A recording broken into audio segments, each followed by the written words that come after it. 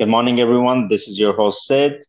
This is episode number 19, Sit Down with Sid podcast. Our guest today is Steve Capsouras, and the topic of our discussion is the demise of music industry. That being said, Steve, I want to thank you for taking the time to be on the podcast again. Thank you for having me. No problem. Steve, before we kind of get into the whole topic of the music industry and what's going on, would you take a minute or two to give a brief background about yourself to our audience? Sure. Um, Grew up in New Jersey, North Jersey. Um, First concert I went to was Michael Jackson, 96. Had a blast. He's a great performer, always was. Well, not in the end of his team term, but that's what it is. Um, First hardcore show I was at in 1990, and I discovered my first mosh pit and fell in love. And since then, I've been to somewhere around 1,000 shows, concerts, and other um, clubs, music, dancing. That's kind of what I live for. Um, DJ'd for a minute, still DJ my friends online, digging up new music so they can hear it. Um, as a profession, I'm an accountant, believe it or not. Work for a real estate company in New Jersey, uh, and great people, great atmosphere, great business, and I enjoy what I do. Great. I got to ask you about this hat. What's up with this hat? Give us a little history about your hat. Well, a long time ago, parents took me to the Meadowlands flea market, and believe it or not, I won it on a pool table. They had that sink free balls, and I got the hat. And it was sitting around one day, and all of a sudden, someone's like, "Yo, you should wear that. It's fun." I'm like, all right. And it just stuck because, well, Mad Joker is my alias, uh, gaming handle, DJ handle, etc. And the hat just had the hat for almost 35 years now, and it's just part of me. And who gave you that user handle, Mad Joker? How did you come up with that? Um, well, also comes around with a dog leash. One day, a long time ago, someone said, "Oh, that guy's off the friggin' chain." I'm like, yeah. It also helped with the Jenko jeans and the chain wallet that was a literal chain I found on a gate one day that could probably hold a car up. Thing weighed about 28 pounds, and I had it connected on my belt. Wow. So let me ask you, Steve, how and when did you started to show interest in the music industry? At what age Um, did this all started happening? well, I grew up on music. My dad was a huge Pink Floyd fan. Also, my favorite band, number two, I would say, is Tool. Those are the two that really stick out because, in my opinion, Tool picked off where Pink Floyd left off. Like, I mean, James Maynard is an absolute genius. And even after an almost 15-year break, still dropped an album that wrecked the industry. Um, so I've been in music. My dad was a lifter. He'd go in a garage. I'd lift with him, and he'd crank Pink Floyd and Jethro Tull, Talking Heads, and I've been into music since the mid '80s, all forms, and it grew into metal, into industrial, and into other formats of music as I found new things over the years and dug through the internet. Great. So now I want to get into the topic of the music industry. So as you know, for any musician, combining music genres is a potential option. If it is done correctly, it can become a staple of their music and help them become a huge success. On the downside, if it's done incorrectly, it can make their music sound like an incomprehensible jumble, right? So, but I would say that the potential benefits of mixing genres can definitely far outweigh the potential setback. That being said, that being said, how blending genres do you think expands an artist's music audience? And as the time goes on, as the time has gone by, the genre divides in music have become increasingly irrelevant. But why is that? Why do you think there is such a huge tectonic shift in this industry? Well, every band wants to be them. They want to stick out, stand out from the crowd. Now, there's lots of genres of music, and no one wants to be put in a box because it's not it's not progressive. It doesn't enhance the scene. If we're just listening to what the radio says, which is these six genres, and if you don't fall into that bucket, well, I don't know if we're going to sign you. Maybe you can change a little bit of your sound. A band should be able to do what they want to do, and because this is their expression. Music is an art, and it should be conveyed. It bad way of putting it. It should be their expression.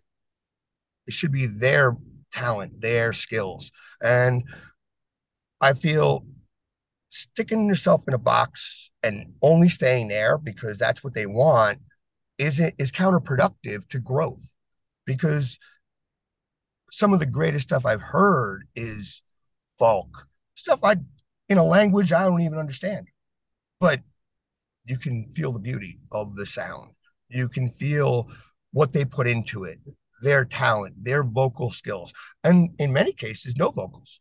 Instrumentals have to carry a song much stronger than a song with vocals because lyrics, people like lyrics. They like hearing it. They like it spoon fed to them. But you get your instrumentals that are beautiful. If take Metallica, Orion, 8 minutes of just glorious instrument work. It's a beautiful track. It doesn't need lyrics because it carries it. I really feel that the change that a lot of these independent artists are doing, experimenting with different genres, trying to put things together, bringing rap into metal, bringing rap into country is growth. But we don't get to hear this on the radio because they fall into a small niche, which the industry doesn't think is going to get played well or get heard well. It's might get bad backlash on all the social media sites because it just doesn't fall in the right bucket. It doesn't fall into dollar signs. Let's go there. Well, to add to that, I can also tell you that according to Tim Ingham article in Rolling Stone, he specifically stated social media, not streaming, is the music's industry future. And massive social media companies are paying huge amounts of dollars to companies for the use of their music. So now my question to you is, while social media allows artists to create more content online, build a larger fan base, and helps them connect on a broader spectrum, do you think its influence itself on the independent artist, the business, and I mean the overall music industry, is it positive or negative from your point of view? It really depends on which social media site. Um, YouTube, I wouldn't consider social media, maybe a little. Spotify, no. Um, SoundCloud is a great platform, but let's go to Facebook, TikTok, Instagram. Yeah, but those are two different things, Steve. YouTube, uh, Spotify, these are streaming platforms, which are Correct. still online streaming Correct. platforms. Whereas, as you said, the Facebook, the Instagram, the LinkedIn, the TikTok, those are specially social media sites which are used by people all around the world. They So, are. so what do you think? Do you think, I mean, being an avid music lover, you live and breathe music. What is your take on this, though? I don't I don't get much I don't put much stock in the internet right now in social media for the reason that it's the same stuff. I don't hear metal. I don't hear country. I hear the same whatever they're passing off as rap nowadays with auto tune and like TikTok, for example. I mean, I'm not on TikTok, but it shows up on my page, Facebook feed, and I'll click a video here and there. And 99% of it is girls twerking to mumble rap. It, it, it's not even music, to be honest. It doesn't even sound good. I don't understand how. I think auto tune is just everywhere now. Everyone's using it, and why? What, because you can't sing? In my opinion, if you're using auto tune, you can't sing. And that's all I hear on the social media sites. It's the pop rap scene.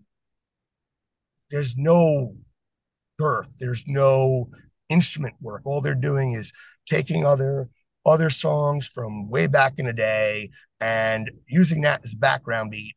They're not even making their own beats. Like, hey, pick up a guitar, grab a drum, do something. But you're just stealing other people's stuff to sound terrible over it. But don't they have like copyright issues? You just can't take someone's say song or lyrics without, I mean, copyright is big in music industry. Well, they're going to have to pay whatever they do. If I decide to rap over Comfortably Numb by Pink Floyd, well, I'm going to have to pay Pink Floyd royalties to use that exact track. Now, if I pull out a guitar and decide to play something that sounds similar, well, music evolves over time. And obviously, certain guitar sounds, drum sounds are going to be similar, even though there's something original I played or I'm playing something from someone else. If I'm taking an exact song or using someone else's lyrics, that's a different story because then you have to pay royalties to that band. I can't just have Pat Benatar doing, the chorus on my song because she sounds great. I'm gonna have to pay her for that. Now, if But do you mind if I give you a pushback on this? go ahead, So so let me ask you, to you, what is music? You said music is a form of art, right? That's it what you is an said. art. Now, this conversation makes it more interesting and compelling because is it that someone like an artist taking royalties for letting someone else use their lyrics, are they compromising on their integrity, or are they? My question is, who's the real culprit? Is it the artist itself or the social media? Because if you got to keep the integrity of the lyrics and you are a music artist, I don't think any amount of money can actually can actually uh, can actually what's the right word I want to say, can actually buy your integrity, the origin of the music that you put your heart and soul into. So at the end of the day, it's just a money business. We are talking just dollars here again here. So who is the real culprit? There might not necessarily be a culprit. I write a song. I want to use some artist material. The artist gets to hear it first. They decide whether, hey, that's cool, do it. Or they say, you know what, I don't want to be portrayed like that. That's their choice. So I don't think there's a culprit here because if someone wants $5,000 to use their voice, their verse, their other in a song that I'm making, that's between, well, me and that person. And if they decide that, oh, this is great, I like it, go with it, hey, pay me for my intellectual content. Awesome. I don't think social media has an impact on that. I think that's an artist versus another artist basis, which is it's their choice. It's my choice to use them. It's their choice to allow it. And again, pay me. If I decide to use their content, well, then I should pay them for that. And that's their decision. And that's also growth if I'm doing something with their art that is going to grow them or just keep them going. Because a lot of these bands are old. Their artists are clipping songs from the 70s, from the 60s. So these artists now still live on through other, like when Puffy decided to use Led Zeppelin in one of his songs. It was amazing. It was on the Godzilla soundtrack. Great track. Puffy, not one of my favorite artists, but he did a great job with it. And it brought something new to the floor. And it was different, which was, in my opinion, growth. Fair enough. So, Steve, I'm going to touch base on the digital music influencers. I mean, these influencers who have a huge fan base on social media sites such as we mentioned, Instagram, Facebook, TikTok, and other platforms are actually becoming an essential marketing tool in the music industry, especially for the emerging artists.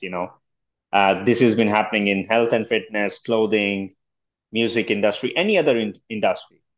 So my question to you is, do you think these influencers are actually ruining the music industry, causing more harm than doing good to the music industry itself? Which influencer are you speaking of? Are we speaking of like SoundCloud? Well, no, a lot of music influencer, for example, there are like companies, they hire models, male and female models on social media sites who have huge gatherings, who already have a huge fan base, and they pay them royalty for letting them use them as a model for their branding. So my question to you is, do you think in an era we live in, are these influencers, is this a good marketing strategy? Number two, do you think these influencers do music industry good or bad? Uh, when it comes to social media, it's still part of the industry, in my opinion, because anyone grabbing a song is going to grab something that is heard, it's on the radio, it's popular. It's not where I was going with this. The growth of the electronica scene, the Hmm. growth of trip hop, EDM's been around forever. EBM, industrial, um, any type of IDM. I mean, it's the alphabet game because they all have their own names to their genres. But it's these are small genres, short of club music, techno, even industrial. It's been around since 19 Anthony Bottom and back in the early 80s. It's been around for almost 40 years. So these are big but small. Industrial got big in the early 90s with Nine Inch Nails, Gravity Kills, God Lives Underwater. It kind of got mainstream, but you didn't hear the real stuff, the stuff that's played at the clubs, the stuff you dance to. You heard what the radio wanted. And again, Trent Reznor, genius, one of my favorite artists as well. I don't want to take anything away from him. And he's a genius. But I don't think that the social media is truly promoting the independent artists, the smaller artists, the that sound that's original, that unique, and not what we hear every day, because it's it just ends up becoming a mesh. And I still think that social media is going to look to top producers that are really not looking out for the growth of the industry. They're looking out for their wallets. And I think social media just promotes that because I don't hear anything really new unless I'm digging for it myself. Right. Okay. Fair enough. So I want to ask you about now, like from nightmare ticketing to online abuse, being a music fan these days is actually becoming miserable. The stress of trying to get tickets, especially at atrocious prices, have led to feelings of anger and loathing amongst these music fans. And it all seems like a part of music culture that feels increasingly greedy and combative. Why do you think this is happening now? And was it the case a decade ago or a couple of decades ago? It's been the case for a long time. Now, as I said, I've been to over 1,000 shows. but never big venues. Like when I was younger, early 90s, there was a club everywhere. There was a bar everywhere. And, I live in North Jersey, Pipeline, Studio One, go out to Brooklyn. L'Amour's was there. The city had Roseland, Hammerstein, and they were smaller venues, 5, 10,000 people, and in many cases, 500 people. But there was always multiple bands. You got to meet the bands. Um, I was a mosh pit kid. You know what? After that band got up, those two opening bands got off stage, they were in the pit dancing with you. And it was fun. You got to meet them, you got to hang out with them, smoke a cigarette with them, have a drink with them, and you got to know them as people. You go to these big shows, these big venues, and the prices of Ticketmaster was bad back in the day when we used to pay $10 for tickets, and then they went up to 20 all of a sudden. And Ticketmaster was taking that as 10. This is back in 95. Now, today, you know what? I went to Lollapalooza in 99. It was $50. I saw almost 30 bands. There were almost 30 bands there. I didn't get to see them all, but now you go to a festival like that for $500. Yeah, it's crazy. Like Tool just played over at the Pack Center, and back of the floor was like $900 a ticket. It's obscene. Listen, I I went mean, to Rolling Stones concert 4 years ago in Meadowlands. I paid fortune to be in the pit. I mean, you know yep, what? I had to see them once and I paid, but I was like, holy shit. I mean, pardon you my pay for it. language, but it's unbelievable the prices. And I went to Barclays Center last year as well in Brooklyn to watch the Strokes concert, and Man, prices are unbelievable. yeah. So how do people afford that? They have these big music festivals now. They got one over, they got Aftershock and usually goes out in Cali. The lineup is incredible. Yeah. Megadeth, you got Tool. You're gonna see a lot of great bands. And again, Megadeth, kudos. Mustaine broke away from Metallica in the mid 80s, started his own thing, and even today is still making music 40 years later. That's, and it's still good, incredible, but it also falls into the same bucket. So there's no growth of metal there. It's just, hey, we can do this. We do this well. This is what we do. And 100% respect to that. Aerosmith did it. Pink Floyd did it. The Rolling Stones did it. Queen did it. And they were great.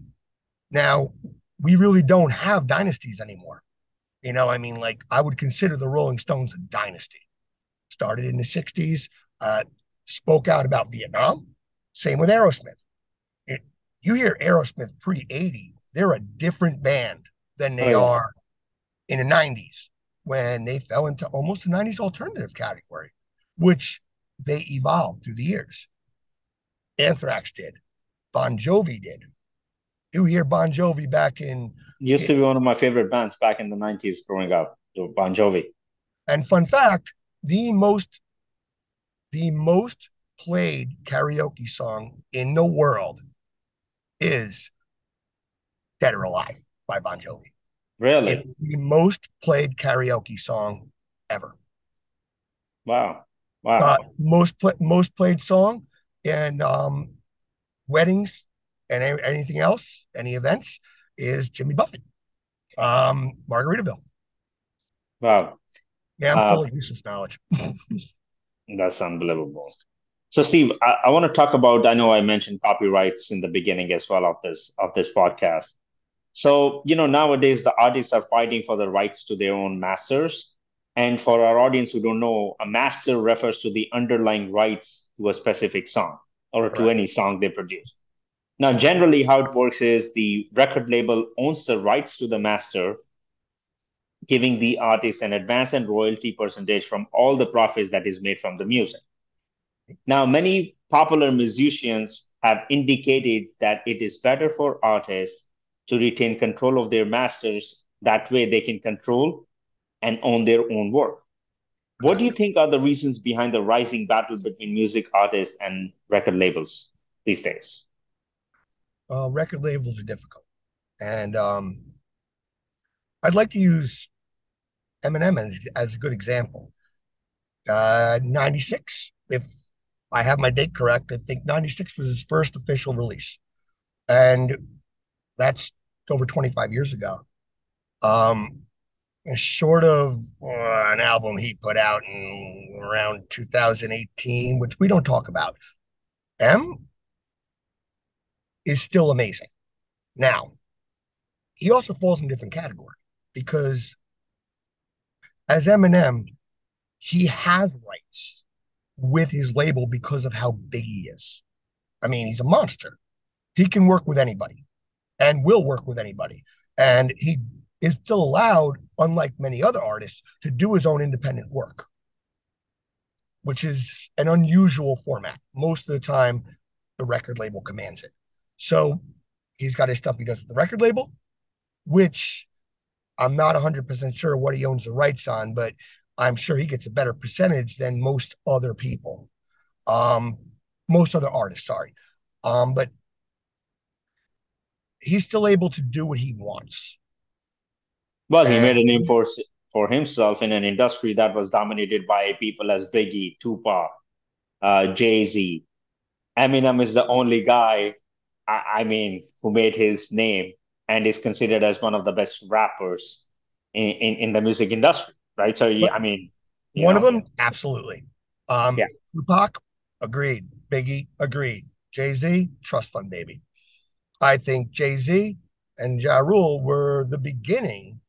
Um, Kanye, uh, Little Wayne, The Game. Let's just introduce all these artists that started the auto tune But we don't because hear about them and we don't hear about these people anymore. Look at, I don't know when was the last time Kanye West album was released. He's been fighting the bipolar depression, divorce with Kim Kardashian, losing all his I forgot the name. He changed his name to E or something, losing all the rights to Adidas, losing half of his fortune. Jay-Z, well established, married to Beyonce, one of the best couples in the music industry, successful. agreed. He passed the baton.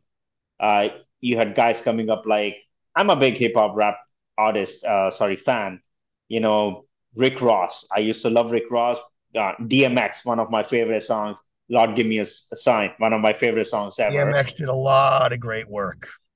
He was probably when the 90s spilled over because rap started in the mid 80s Right. with your Run D, um when Warren G, like these guys were amazing. They were pioneers. And then it flowed over. You had your, I don't want to throw situations in here, but they rap about their lives. Dre, Snoop Dogg, Method Man, Wu Tang Clan, Ghostface. These guys rapped about their life. That that war between Biggie and Tupac was real, That's a great point, actually, you brought it up. and they did it. I mean, Ice Cube had the same issue with Cypress Hill. That's when West Side Connection came out, and Cypress Hill's Temples of Boom album was an attack on Ice Cube. And this is how the industry went. But they rapped about where they were from, what they went through. Like Great Dre point. grew up, Doc Dre grew up in Compton. Compton, Watts. Look at Biggie and Back Tupac. then wasn't a friendly area, but they rapped about their struggle, about their growth. It was real. Whether you liked it or not, didn't like the style, I mean, I can't even play a song that's a little rappy for my father. He'll be like, "What is this crap, son? I don't like But it. I It's have too a rappy." question, Steve. That's a great point. You brought it up. This is about their life. I've heard Biggie. I actually have a music which I'll send it to you in a bit. Biggie, when he's up and coming, singing on the streets of Brooklyn, and to where he rose, and the unfortunate passing of Tupac, Biggie, uh, which we'll leave it for some other time. Good answer. Why do you think that the hip hop rap has that, you know, the lyrics, they're obscene. you know. It is not considered appropriate to be played in the majority of the society. It's a specific niche. Say 100 million people in the world love hip hop, rap. They don't care about lyrics. They want to imitate the artist. But the other population, they don't like the music. They don't like the beats, especially they don't like the lyrics. You know, uh, being a lover of music as much as you are, what do you have to say to that? Like, why do you think is this perception? Do you think obscenity is good for the music? Do you think it should be excluded, even though they're talking about their lives? Tell me your uh, feedback on this. Well, let's switch a little and go to metal. Satanic music. You worship Satan. This is anger, destruction. You're talking about blood and every. All right, what's the difference between the metal slash core scene, where they're talking about death and destruction, even though that's not what they're conveying? These people are just rapping about their lives, whether they're using curses. That's their artistic. If again, I'm gonna quote George Carlin here. There's two knobs on the radio. One turns the volume up and down. The other one turns the radio off. If you don't like it, don't listen to it. And I would rather get bombarded with all different stuff and have to turn off every other song than not get to hear what's out there and what's moving. I don't want music shouldn't be censored. This is someone's this is what's coming out of their brain. This is what what signals come from your brain to your finger to that guitar. And or horn, any instrument, piano. I mean, they can tell a story with an instrument. Like Dave Matthews So can you're play telling over. us there should be no censorship to a music industry. There shouldn't be, because it's one of those things like, are you going to tell me uh, if I'm cooking you a shrimp scampi, not to put garlic in it? Well, this is my creation. I made this. This is my art. I mean, yeah, I'm comparing it to food, but what I do with it is what I do with it. You can't tell me, well, you put that in there. I don't like it. Well, then don't eat it. If you like it, have at it. By the way, my shrimp scampi is amazing. Uh, I want to talk about auto tune. I just want to give a little brief info about AutoTune to to our audience. So AutoTune was invented in 1997 by Dr. Andy Hildebrand, and it was released by his company Antares Audio Technologies. Now, the main purpose of AutoTune was it was used as a proprietary device to measure and alter pitch in vocal and instrumental music recording and performances. Now, my question to you is: do you think the resurrection of autotune has it destroyed the modern music and obscuring real vocal talents? It's absolutely destroyed it. I mean, we've artists have been using tools, harmonic microphones, and stuff like that since the 80s. I mean, it was different example, but at one point, Pink Floyd had a song where the guy was playing drums on a chain link fence. They artists use what they want, and you go into industrial, club music, EDM, they all have their filters on their mics where they're making their voice sound scratchier or they're able to scream louder, and they're changing things, which is, hey, if it sounds great, it's great. But now everything is auto tune, which means, can you sing? As a vocalist, can you sing? This is your talent, your voice, but you're letting a machine do it. Your voice is altered and they all sound the same. All I hear is yum, yum, yum, yum, yum, yum. It's literally razor blades to my ears, where try something new. use your voice. That's what you But got it for. who's to blame for this? That's my question. Because it was invented for a good cause, right? It was invented to enhance music, but it's become music. It's become the staple. It's what they look for. How can you do it? How can you do it better? Like, what are you doing better? You all sound the same. That's unfortunate, you know. It's terribly unfortunate, and it's not growth because I want to hear all different things. Like this band, Bloodywood, Indian hardcore band, and they are absolutely amazing. They sing, they rap, metal, prog, and they have so much talent and they play different instruments. They bring everything into the mix and they're using their own voices. Half the songs I don't understand. I don't speak that language. It doesn't mean I can't appreciate the beauty of the music and the sound and the history that they put in from their own culture. That's growth. Singing something with a sound that sounds like everybody else.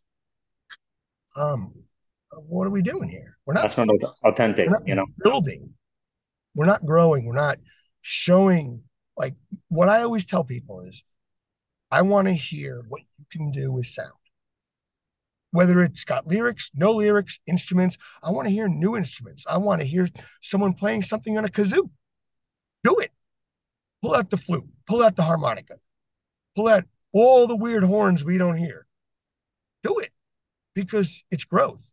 Like when ska started becoming big in the 90s. I mean, again, it was became more mainstream, and ska's been around since. I mean, it's fed off of punk rock, which punk rock's been around since what 72, and it's you can hate the punk rock scene because oh, anarchy in the UK, Sex Pistols, but you know what? It's also the same thing the rappers did in the 90s. These are people that were punk was a revolution. It was fighting against government tyranny, against what's going on. It was them in the moment. I mean, the Cold War was big, hot and running at the time. And in the early 70s, you were just tailing off Vietnam. So these are people they were rapping about their freedom and their rights as human beings, singing, not rapping. Punk was not a rap scene. But punk birthed metal. Punk birthed hardcore. Hardcore was like Biohazard. They started out as a punk rock band and became what they did throughout the 80s as they grew. But they adapted and they went more with their style and it changed. But back then, they were allowed to express themselves. And the music industry loved that. And they ate that up. Nowadays, a band like Biohazard they're great still because they're who they are and who they became 30, 40 years ago. But now is a band like that going to become popular the same way? Well, it also has to do with generation gap. You know, while you're Right. talking about this, it takes me back to my old memories. Uh, I am a big lover of trance music. You know, it just puts me in a state of zen that I feel like I'm like high without being high. And Mm-hmm. but to my father or my uncle or anyone in my family, when they listen to what I listen, they're like, "What the hell is this?" They're like, back in the days, in our times, beautiful voices, vocals. Now it's all about music, beats, as you said, treble, beats, bass. Um, Whereas before it was, as you said, vocal artists. You would appreciate the lyrics because you can hear the vocals clearly, which is not being suppressed by the beats and the auto tunes and etc., which is being happening now. But I love my music. I respect their opinion and views, but I love what I love.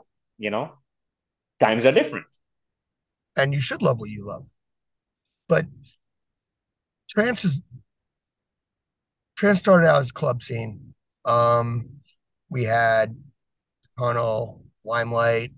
I mean, I was a little young. I caught the tail end of a couple of these places, and trance music, especially psytrance, oh, so much energy on a dance floor. Yeah, It's so much fun to move to, and it's got a light feel to it where I got some trance songs that I want a DJ battle with one. Like it was just what the hell? Like, where'd you find this? It's just so beautiful. And then some of it's fast beat. Again, psytrance sits around 150 to 170 beats per minute. It's huge. It's fast. It's very fast. Like three times as fast as your average metal song. right. But your EDM sits around 100. Industrial, same, 100, 110. And it's fast. It's adrenaline. And that's what gets club scene going. Love the club scene. Love dancing. That's again one of my things. So, but and I wear the Joker hat and the dog leash on a dance floor because that's just everyone's got their own thing and I'm friggin' weird. But the Funny.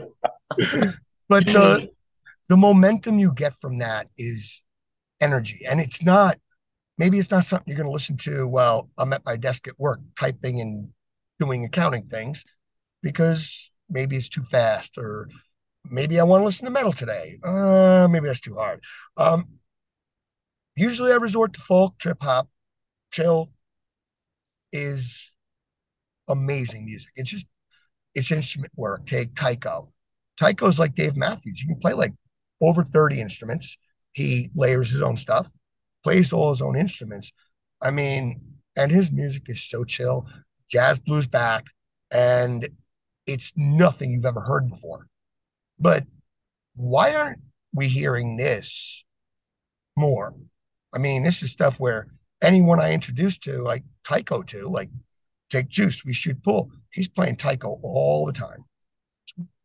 Great stuff. It's chill. It's not abrasive. Sometimes you just like that nice background noise, and Yeah, the they will filter in electronica. A lot of this stuff is blended, and people say it's made up because they're not doing it all at once. You don't got a four piece. You don't got Led Zeppelin on a stage. You don't got Pink Floyd. You don't got Metallica.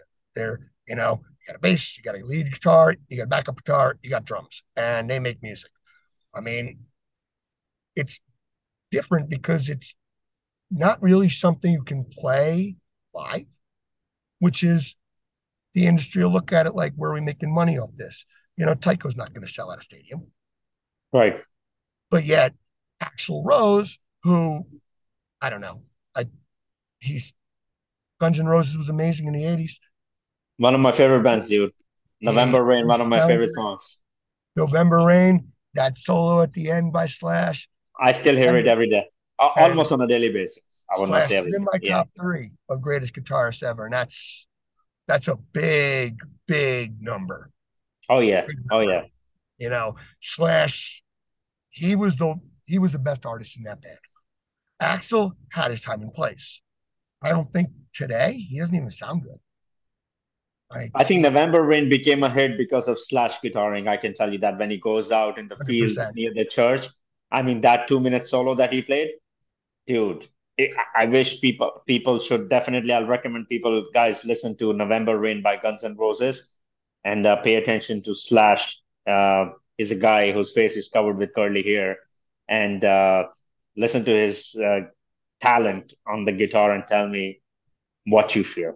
You know? Also, the video when MTV used to do videos, way Yeah. back in the day, Yeah. and Exactly. they had the video where it was out in the middle of like the desert by a house, just wailing that guitar. But Yeah. where'd that solo come from? It was different. It was unique. It was his own, 100%. But listen to "Comfortably Numb" by Pink Floyd. Also, an 8.5 minute song. And that solo at the end is probably one of the greatest guitar solos in music history, which Slash modified and did Really. its own thing to. If you listen to the end of "Comfortably Numb," it's very, similar to the End of November Rain. Oh, I It's gotta got listen a, to it. Wow, interesting. and also I recommend Comfortably Numb by Pink Floyd. Great. I have a couple of more things before we wrap this up, Steve. I want to talk about the cost of living crisis, how it has been impacting the local DJs, the club scene, and the independent artists who are trying to get a name in this industry. What do you have to say to that? Like, do you think, or let me put it this way, does the cost of living crisis play a significant role in the hindrance of the name and fame of these local DJ artists, club scenes, independent artists trying to make a name in this highly competitive music industry? It also depends on where you are. Let's start with America. Right. Um, if you were a DJ at a New York City club in the 90s, oh God, you made bank. You made bank. You're walking out with a lot of money. And you could live off that easily. Even if that carried through to today, absolutely. Now, also involves how many of these clubs are still around? There are not many clubs left. I mean, you got a few. You got QXTs, Newark. That's an industrial club though. But I mean, there's there was a not. club when I was in college, dude. I used to go to this name. I still remember Lana Lounge. It was in Hoboken by on the water. It had Yep. two levels. Dude, they will Yes. play this house trance music with the lights Yep. off. And it till date, I'm talking about 2007 and 17 years ago, 16 years ago. Until date, I have never felt like I've felt in that lounge because the music they played because they don't have places anymore. I'm like, let me check a couple of years ago. I'm gonna go back again. Closed, gone out of business. They all do. Liability. Um, Maybe we get into that a little later if we're still on that topic. But all these clubs are gone.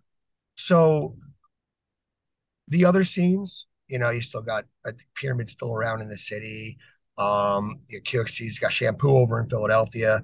Um, but these DJs don't make money. I mean, they get their, $150 for DJing tonight, but they all have jobs. They all have other things. A lot of them produce their own music.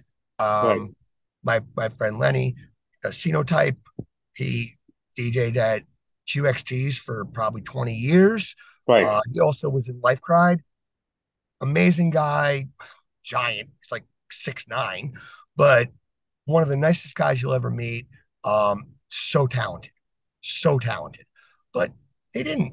He had his own job. He did his own thing, and then he made a couple extra bucks having fun at the club or making music. I mean, this isn't a scene where you're making money off your stuff unless you're huge. I right, mean, you get to the level of a Covenant or Assemblage 23 or Leather Strip, you're making money. But the other bands do it for the love of, and they do it because they enjoy it.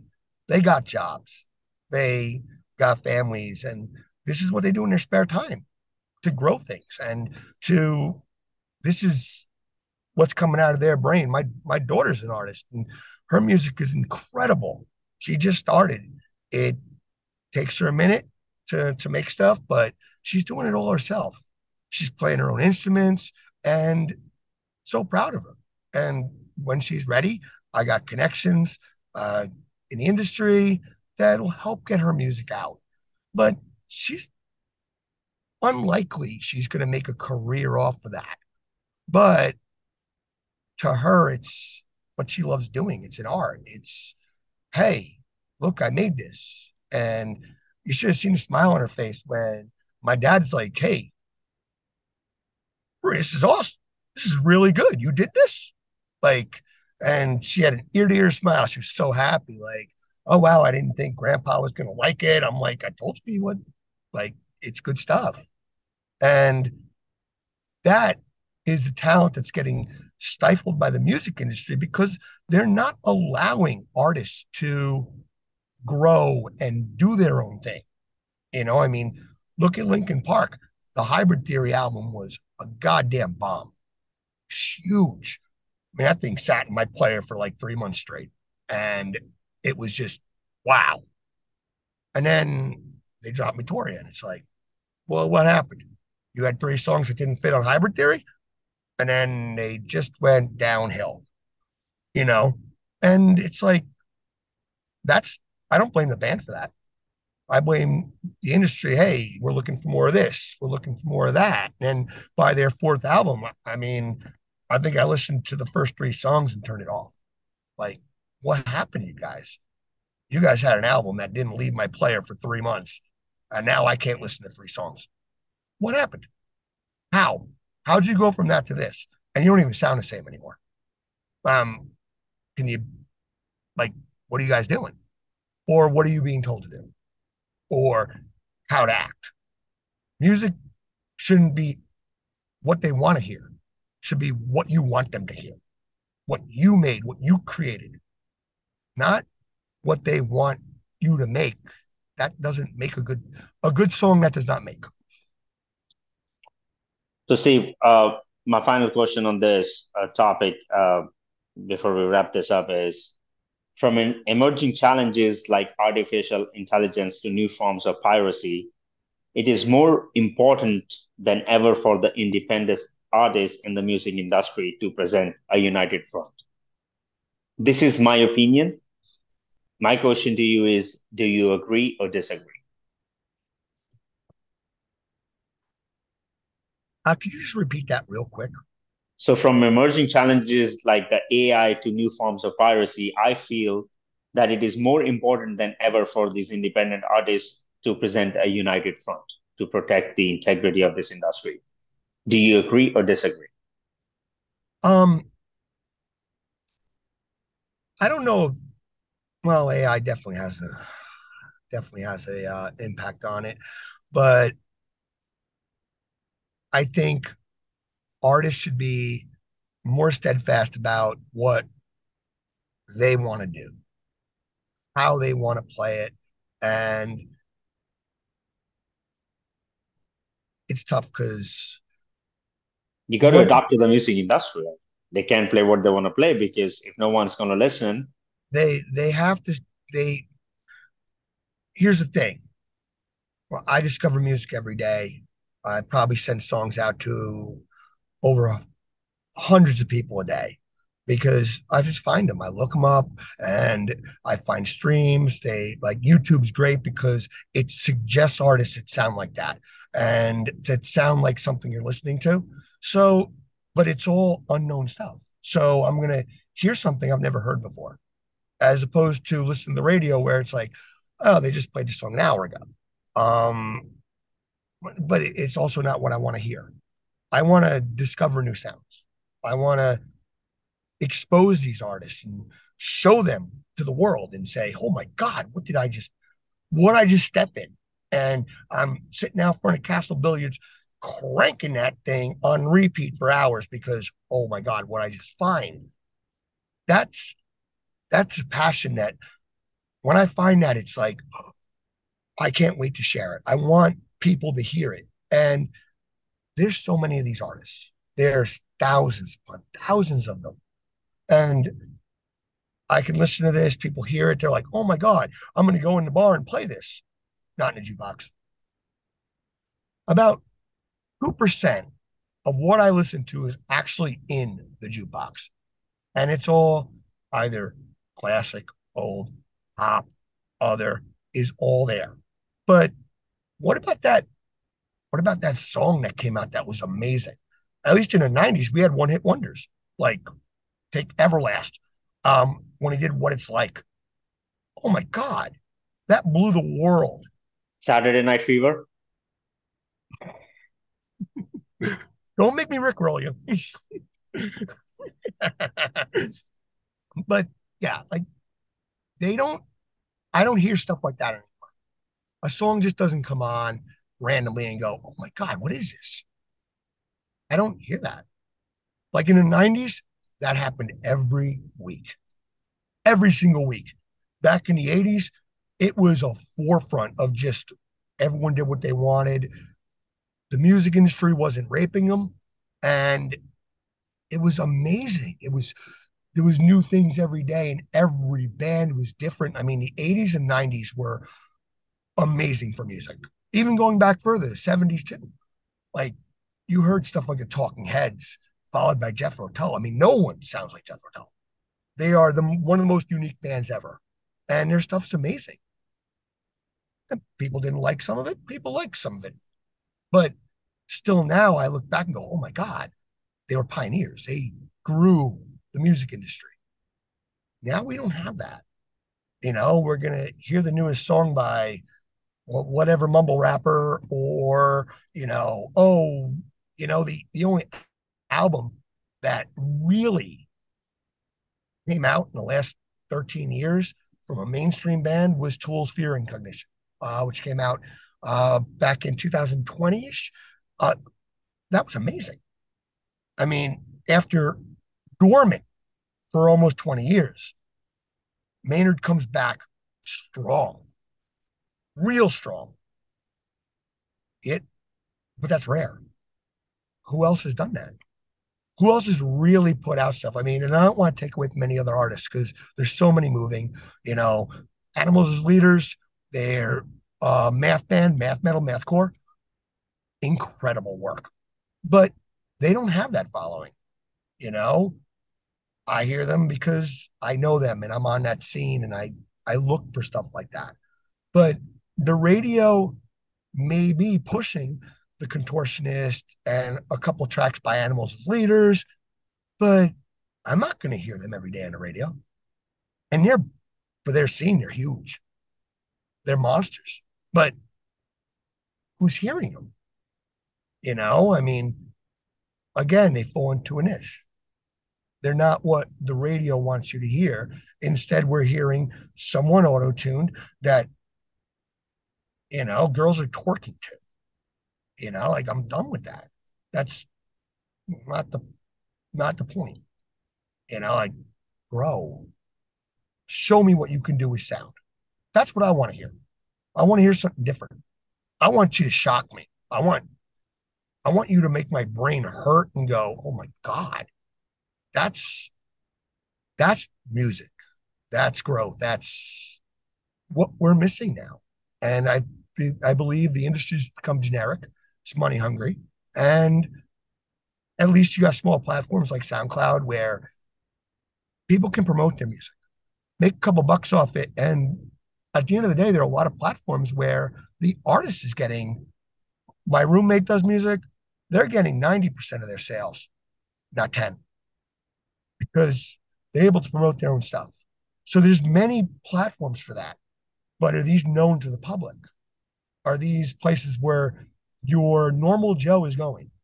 Because you know what? Probably the largest genre of music in this country, in America, is country. You go outside a big city, everyone listens to country music. Interesting. But to be honest, not my cup of tea. Have a lot of country songs I love. Total respect for the industry, total respect for the sound. A lot of it's not my style. But that doesn't mean it sucks. Doesn't mean I'm going to throw a wrench at it. It's great music. It just, some of them hit me right, some of them hit me wrong. But that's the large percentage of this country is either that rock. And at this point, if you're in any city, it's all mumble rap. Like my friends, I've been around, I'm 46. Been listening to rap since the beginning of rap. And I talk to my friends and we're at the bar, and like they don't even want to listen to rap anymore. Like, they're still listening to Tupac, Biggie, Dr. Dre, Snoop Dogg, and Eminem. Music that's 20 years old is what they're listening to. They haven't listened to rap in 20 years because they hate it. These are people that grew up there, grew up on the scene, could relate to it because of, some of them were in gangs, whatever. And this was part of their life, getting out of that. Like Doc Dre so much respect, pulled himself out of that, created his own record label, and promoted how many artists? Eminem would be nothing without Dre. Now, mind you, he is kind of amazing, but all the controversy around his original albums, his lyrics, the the anger and the violence that was portrayed was, if you dug into the music, it was him telling us what he went through. It was him telling us about his life. And that's what they did back then. It was real. And now you got to dig for those guys. People like Dax and F, I mean, Tech Nine's still around. And now he's working with other artists. He just dropped a song, What, with Kim Dracula, working with an industrial singer. And it's amazing. It's absolutely incredible music. And Tech's been around since what, 95, 96? One of the fastest rappers ever. 100% skill. And we don't we don't hear that in a jukebox, but we're going to hear someone auto tuning. I don't. That doesn't help the scene. It's anyone can do that. I can sing and sound like Yum Yums if I want to, because there's a computer doing it for me. Show me what you can do. I mean, M is one of the fastest rappers ever, and he did it with natural talent and showed off. That's what I want to see. Show me what you can do. That's great, Steve. Steve, we got to wrap this up, man. I want to thank you very much for taking the time. And to our audience, I want to ask them, guys, like, share, subscribe, press that bell notification button. We have very interesting guests coming up on this podcast as well. So, Steve, if there's anything else you would like to say, we'd like to wrap this up. No, nothing at all. I'm good to go. And thank you again for having me. Thanks so much, Steve. Thanks for taking the time, man. Really appreciate it. This was fun. And talk to you soon. Have a good day, man. Bye bye. Sounds good, buddy. Be well.